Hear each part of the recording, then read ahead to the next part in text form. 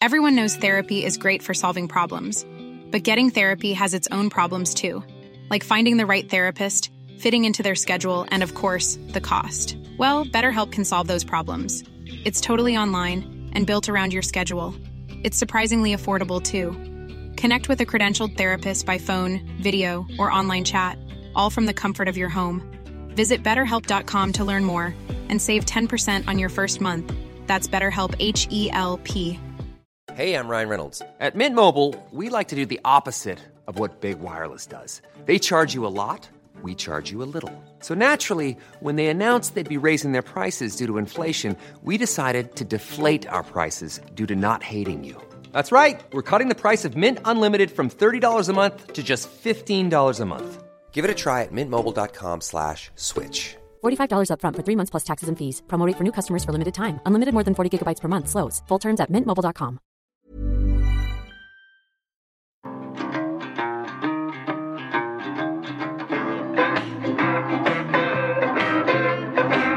Locked in the basement of a rat shack.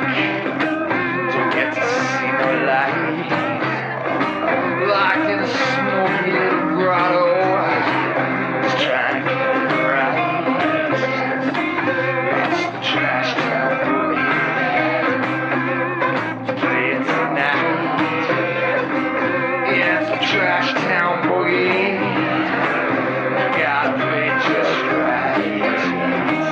What's the tequila on it? Good news, true crime addicts. We've survived yet another week. It is Friday, January 21st, 2022. And these are the top true crime headlines from around the world. From yours truly. Hey, before we get started with the top stories, I want to talk to you real quick about something. There's a convention for the sort of stuff we're into. The true crime addicts of the world. It's called CrimeCon. Maybe you've heard of it, maybe not. Check it out, crimecon.com. I've been going since the very first year when I was in Indianapolis. We've been all over the place, but this year, Vegas, baby. Vegas. And I've never been to Vegas. I might play a little blackjack in between sessions, but it's in the end of April. April 29th is when it kicks off. If you can make it to Vegas and you want to meet all your favorite podcasters, you know, I know the True Crime Garage guys are usually there, the Generation Ys, what have you. I'll be there. You can come meet me. If you're going to go, though, use my code. Here's that pitch, right? I have a code. It's Renner, R-E-N-N-E-R. Don't worry if you spell it backwards. It's still Renner, R-E-N-N-E-R. Put that in, you get a 10% discount on tickets, which is pretty sweet. So, crimecon.com, come see me in Vegas. We'll hang out. Not really, though, because I'm a bit of an introvert. These are your top stories. This is a crazy story.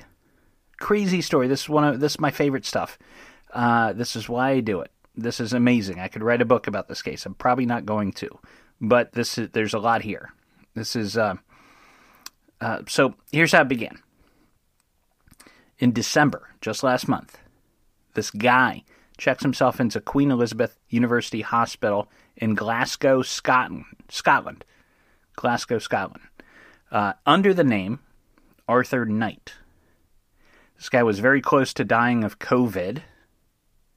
He had to be intubated, which is a term I learned to pronounce by watching Grey's Anatomy. Very close to death. And I think it was perhaps his ludicrous name that made the people at the hospital in Scotland kind of question his identity. Arthur Knight, right? Like, get it? Knights of the Round Table, King Arthur. Nobody's really named Arthur Knight. So, anyways, they checked it out. Turns out their suspicions were true. He's not really Arthur Knight. He's a 34-year-old American named Nicholas Alaverdian, also known as Nick Rossi. And this is like, have you seen that movie? What's it called? Talented Mr. Ripley with Matt Damon. Very good movie. This is kind of like what this guy was up to. So why is he hiding? All the story came out. And some of this is through the Daily Mail, which, you know, you'd wrap a fish in it, right? But they have actually some pretty good sources on this. So, but it's been picked up by many other sources. So here's what happened. Nicholas Alaverdian was supposed to be dead. His obituary ran in a newspaper in Rhode Island in 2020, said he died of cancer, was buried at sea by his third wife. There's no third wife. Spoiler alert. It was him that wrote this obituary. And he had died of cancer, was the story. Obituary and everything.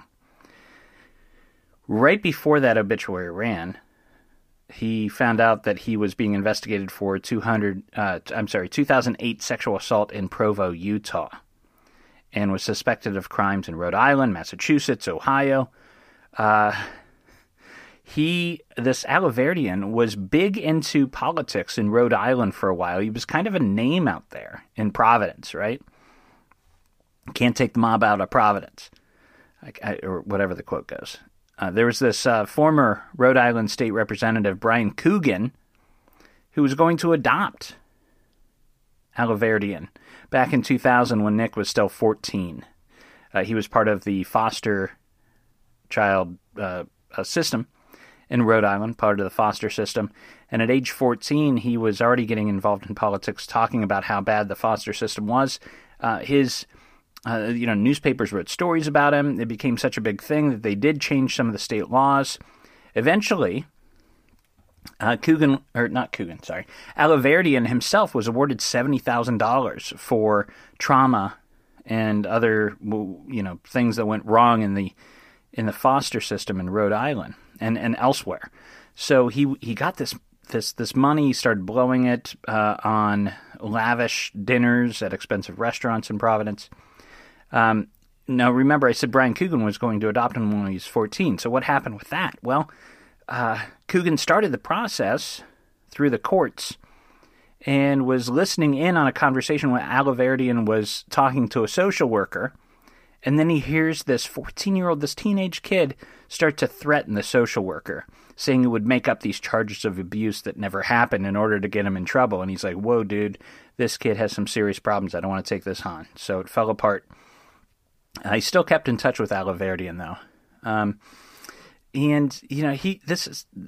Go and check him out online. He kind of has this, pudgy face. He's handsome, but he can't quite pull it off.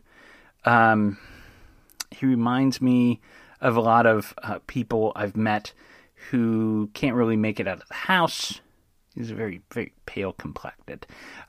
Just stays in their basement all day, complains about how they can't get a job, yada, yada, yada.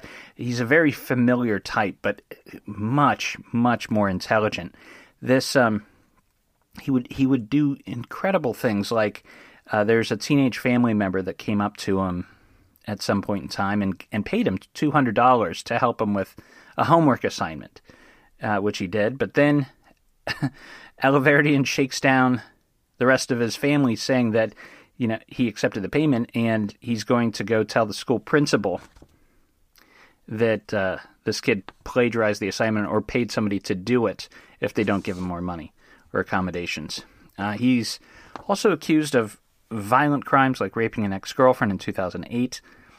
Under the name of Nicholas Rossi, he's alleged to have, he was convicted of a sexual assault with a student at Sinclair Community College in Dayton, Ohio.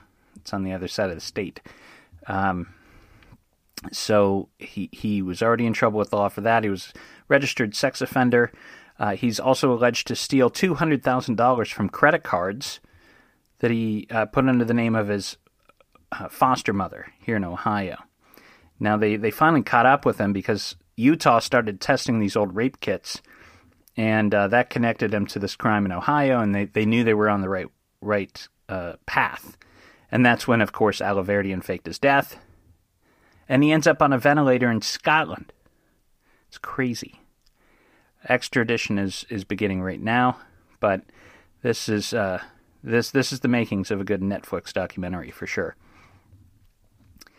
Another top story this week involves the Havana syndrome. Havana, Cuba.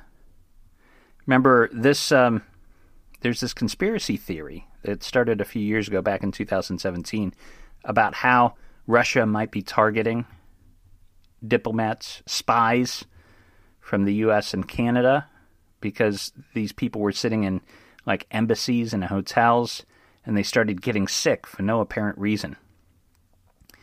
21 events in Cuba alone, beginning back in 2017. They sounded kind of the same. People would report just this pressure in the air, and in their ears it felt like that womp, womp, womp, womp sound that you get when you're riding in your car and you roll down a window like halfway, and it creates this like weird pressure. That's what they were saying they were feeling. They felt nausea, confusion. We started to wonder if Russia had developed sonic weapons that could go through walls to torture our spies and diplomats.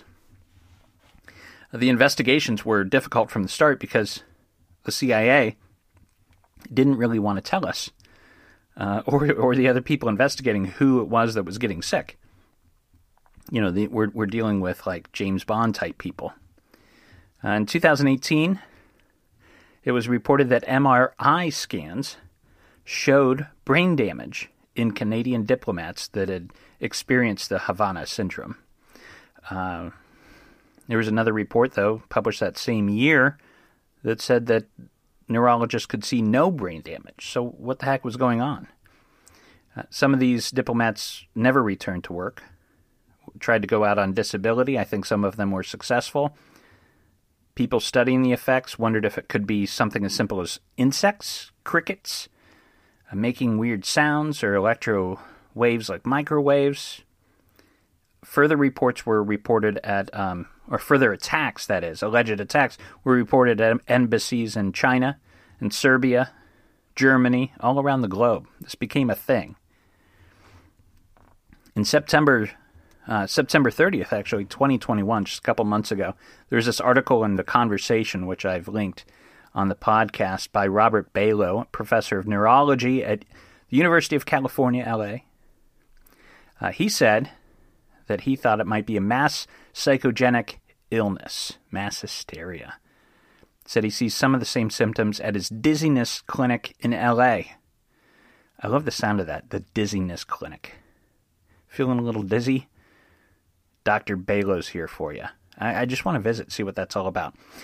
Sometimes, he said, actually the symptoms are real. They're really feeling these things that they say they are, but these symptoms are arising from stress, not secret radio wave weapons. He said people feel sick because they believe they've been exposed to something dangerous. They've been told you might have been exposed to something dangerous, so they start feeling sick, thinking that, of course, that must be true.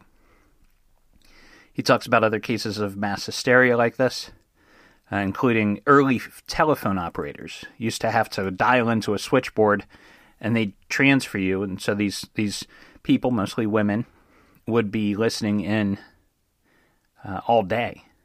And it was such an early technology, the telephone, that they wondered that it was frying their brains. So there were reports of phone operators falling sick for no apparent reason.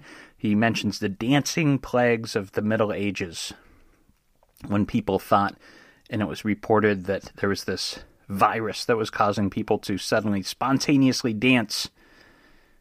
It's like the world turned into a musical, which would be super cool to see. And then there was this October report from Psychology Today that said basically the same thing. Hey, this looks like mass hysteria. Finally this week, the CIA, according to CNN, released their own findings, and in fact they do believe that this seems to be some sort of mass hallucination brought on by the reporting. It's like this echo chamber where a couple people in Havana got sick for some reason, then thought it was this magic weapon from the Russians. It got reported that maybe that's what's going on. Suddenly, all these other diplomats thought they were under attack, what's referred to as the nocebo effect, the opposite of the placebo effect. And it reminds me of what Wayne said in Wayne's World, right? I thought I had mono once. Turns out I was just really bored. Was that Wayne or was that Stephen Wright? I think it was Wayne. Finally this week, got a little bit of bad news I'm leaving you with, related to the Ghislaine Maxwell situation. I hate to say this, guys, but I think Ghislaine is going to go free. Here's what's going on. Her lawyer has just filed for a new trial. There's a juror from Ghislaine's trial who spoke to the media and said he was a victim of child abuse. This is according to CNN. Now, the problem with that is that it's definitely something that should have been caught in the voir dire process. It's where they interviewed prospective jurors ahead of the trial, and the defense and the prosecution is allowed to, cut down certain jurors, saying, no, you've got a clear bias. You can't do this. Now, it's always usually wondered, sometimes it's hard to prove if their prior experience has created a bias. With this one, it's pretty clear cut, unfortunately. Here's what the juror said when he spoke to a reporter with Reuters. Quote, when I shared that, meaning his child abuse. When I shared that, they were able to sort of come around on the memory aspect of the sexual abuse. So this suggests that his story impacted the other jurors. That's a big deal. Ghislaine's lawyer is also asking for all these records related to this new filing to be sealed. Again, not a good sign. And this is exactly what happened in the genetic genealogy case that fell apart late 2021. Remember, this involved William Tabbitt II, the first man ever convicted of murder based on genetic genealogy. He won an appeal. A female juror in his trial cited past trauma, worried that she couldn't be impartial. And it got him a new trial. And Ghislaine has it better than he did. So I'm calling it right now. Ghislaine's going to walk. She might get a new trial, probably will get a new trial, but she's going to go free for a bit. All right, those are the top stories. We'll be right back. I'll return in 2 and 2 with updates in cold cases and genetic genealogy. And welcome back to Quantum Leap, starring Scott Bakula and Dean Stockwell. Actually, here are your cold case updates. This crazy case out of Fairfax, Virginia. Police there believe they have a serial killer on their hands. I'm going to give you the good news first. He's already in prison. Charles Helam has been serving a life sentence in prison and has now confessed to 2 additional murders. Helam was charged in 2002 with the strangulation death of Patricia Bentley, a bus driver for local schools in Loudoun, Virginia. Helam had been staying at her townhouse, but had moved out, was seeing somebody else, but he would come back and use her treadmills and stuff and talk his way into the house, take a shower, stuff like that. When she wound up dead, strangled, police found DNA on her body that matched Helam. This according to WTOP. Fairfax believed this week that, they revealed this week, that Helam has also confessed to killing 19-year-old Jennifer Landry in 2002, a young woman who was picked up in D.C., killed in Mount Rainier. He wrote letters to police in 2010 and 2017 suggesting he was responsible for the murder, but during an interview just a couple weeks ago, he indeed did confess, and they have charged him or in the process of charging him. He's also confessed to murdering 37-year-old Ige Sober-Adler in Herndon, Virginia. This is a 1987 case. Now, this one's a bit odd. Ige Sober-Adler was 37 years old at the time of her murder. Helam would have been 16. Sober-Adler was found behind a Days Inn on Centerville Road. This is now these 2 murders that he's confessed to, Jennifer Landry, Ige Sober-Adler. As far as I know, there's no definitive evidence linking him to these murders except for the confessions. They're working on that. Hopefully they are. With Patricia Bentley, they had DNA, but They had DNA on her body, and it could still be a consensual thing. What I'm saying is I think this is all a little hinky. I don't like it. It reminds me a lot of the Sam Little case. Remember Sam Little? It's a few years ago. This older African-American man who confessed to like 99 murders over the course of like 40 or 50 years. And he's become the police boogeyman. Any cold case, the first thing they do is, where was Sam Little at that time? Could he have done it? And then like they go and he draws pictures of a woman, literally like stick figure, almost drawings. And they're like, yes, that looks like her. And then they tack that onto his sentence too. I think Sam Little might have killed 2 or 3 people. Maybe like one, maybe a handful, but not anywhere near 99. He is making it up. That's my opinion. I've seen it happen before. A lot of times, these people that end up in prison, this reminds me of Donnie Soki in a lot of ways, if you've heard that story. They're sitting there for life. They got nothing better to do.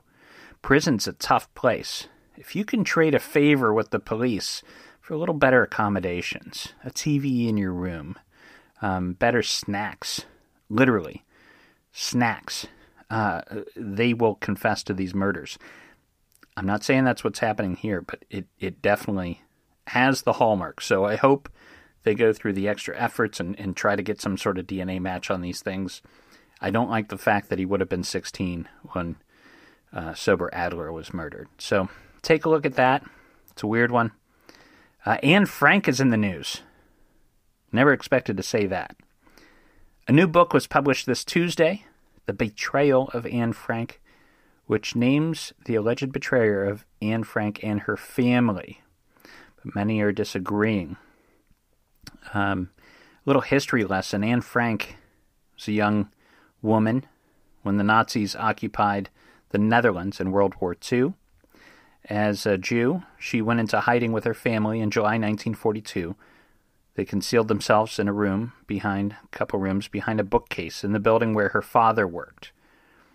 To pass the time, Anne kept a diary until her arrest 2 years later in August 1944. 2 years. For 2 years, she's in that little closet, cramped space, writing her diary, becoming a young woman. You got to read it if you haven't read it already. After their arrest, she was taken to concentration camps. Anne and her sister died in the Bergen-Belsen concentration camp before the end of the war. The only surviving member of the family was her father, Otto, who returned to Amsterdam after the war to find that his secretary had kept his daughter's diary, and he decided to publish it. The rest is history.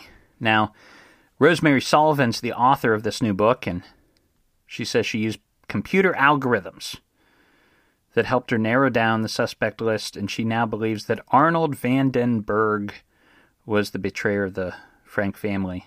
He died of throat cancer in 1950. Van den Berg, she says, led police to the hiding place in exchange for protecting his own family. He was a Jewish notary. He might have known where some of the Jews were hiding. And later there's a letter to Otto, Anne's father, who says Van den Berg was doing things like this. Of course, a lot of other scholars disagree. It's everybody's arguing about it right now, who's in that world. And it very well could have just been a routine raid by the Gestapo, who happened upon the secret room inside the business. So, anyways, might be an interesting read. Now, in the world of genetic genealogy, this is just in, hot off the presses. Literally, before I started taping this episode, it came in over the wire in my email. DNA Doe Project does it again. Press release from Coopersville, Michigan. The Ottawa County Sheriff's Office and the DNA Doe Project announced the identification of skeletal remains located in 1994 as belonging to Shelley Ray Christian of Minneapolis. She was reported missing by her family in 1993. Her body was found in a cornfield near Coopersville, but the connection was not made at that time. Initially, investigators believed the Jane Doe was of Hispanic heritage and had died at the hands of a possible serial killer, along with 10 other women. Her cause of death was undetermined. The DNA profile of the Jane Doe indicated North Atlantic and French-Canadian ancestry, not Hispanic. Starting with second and third cousin matches, they traced the family tree all the way back to Christians, which led them to Minneapolis. Seemed like a good match to the Jane Doe. Detectives from the Ottawa County Sheriff's Department contacted relatives, had them send in more DNA samples and confirm the relationship. Team leader Matthew Waterfield said this case proved trickier to solve than initially appeared, with our highest workable match sharing only 128 centimorgans with Shelley. Now, you're going to want more centimorgans than that, let me tell you. However, our team was able to identify a couple born in Iowa in the 1840s as ancestors of the then unknown woman. So they worked it all the way back, and then they came back down through the family tree to find her. So congratulations, DNA Doe Project, on another successful case. I want to bring you one more weird story from Reddit this week. Sometimes weird stuff pops up on there, weird crimes from around the world, and I want to bring them to you. So this was part of Reddit's 2021 roundup of best stories from the Unresolved Mysteries board. This is a post by user B1 Baker. Some bastard, is stealing Little Debbie snack cakes from storage facilities in the small town of Poplar Bluff, Missouri. Do you have no shame? The first attack came New Year's Day 2021 when thieves broke in and stole 20 large boxes from a storage unit. Now, let's not minimize the damage here. We're talking 8 cases of bag donuts, 3 cases of strawberry shortcake, 2 cases of zebra cake rolls, 3 cases of Suzy Q's, 2 cases of unicorn cakes, and 2 cases of birthday cakes. And another attack, a second attack, came May 22nd. Another storage unit was broken into, and again, the only things stolen were Little Debbie's. You can see photos of the crime at foodandwine.com if you wish. They're shocking. They do show the culprits leaving with these boxes of Little Debbie's. They're probably teenagers, folks, but obviously the Little Debbie's are gone, but the impact of that crime remains. Check them out.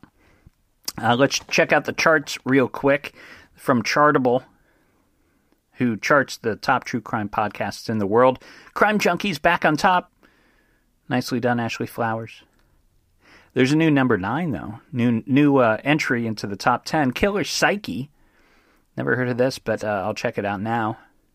Here's the write-up. When a shocking crime occurs, people ask why. Was it about power, ego, or revenge? On Killer Psyche, retired FBI agent Candice DeLong draws on her decades of experience to reveal why these murderers and criminals committed these acts. She'll reveal fascinating new details about what drove these people, including cases she was close to.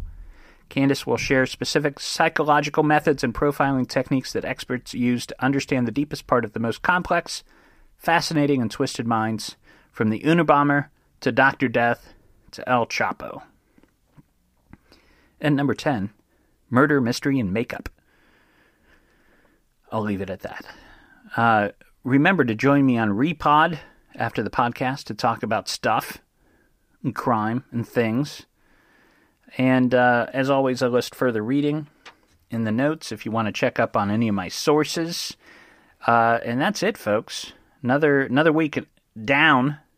We're still alive. And it's Friday, and you know what that means.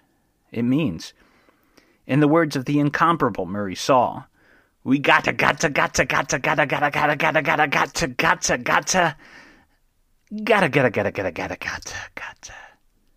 down, damn it. True Crime This Week is a Fearful Symmetry production. Our theme music is Trash Town Boogie by Mr. Smith, used under a Creative Commons license for use in this show. All sources are listed in the liner notes at the end of this episode. If you like the cut of my jib, please check out my other podcast, Philosophy of Crime. Unless quoted directly from a source, all content should be considered the opinion of the host. That's me, James Renner. See you next week.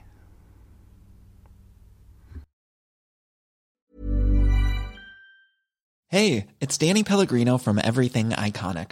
Ready to upgrade your style game without blowing your budget? Check out Quince. They've got all the good stuff, shirts and polos, activewear, and fine leather goods, all at 50 to 80% less than other high-end brands.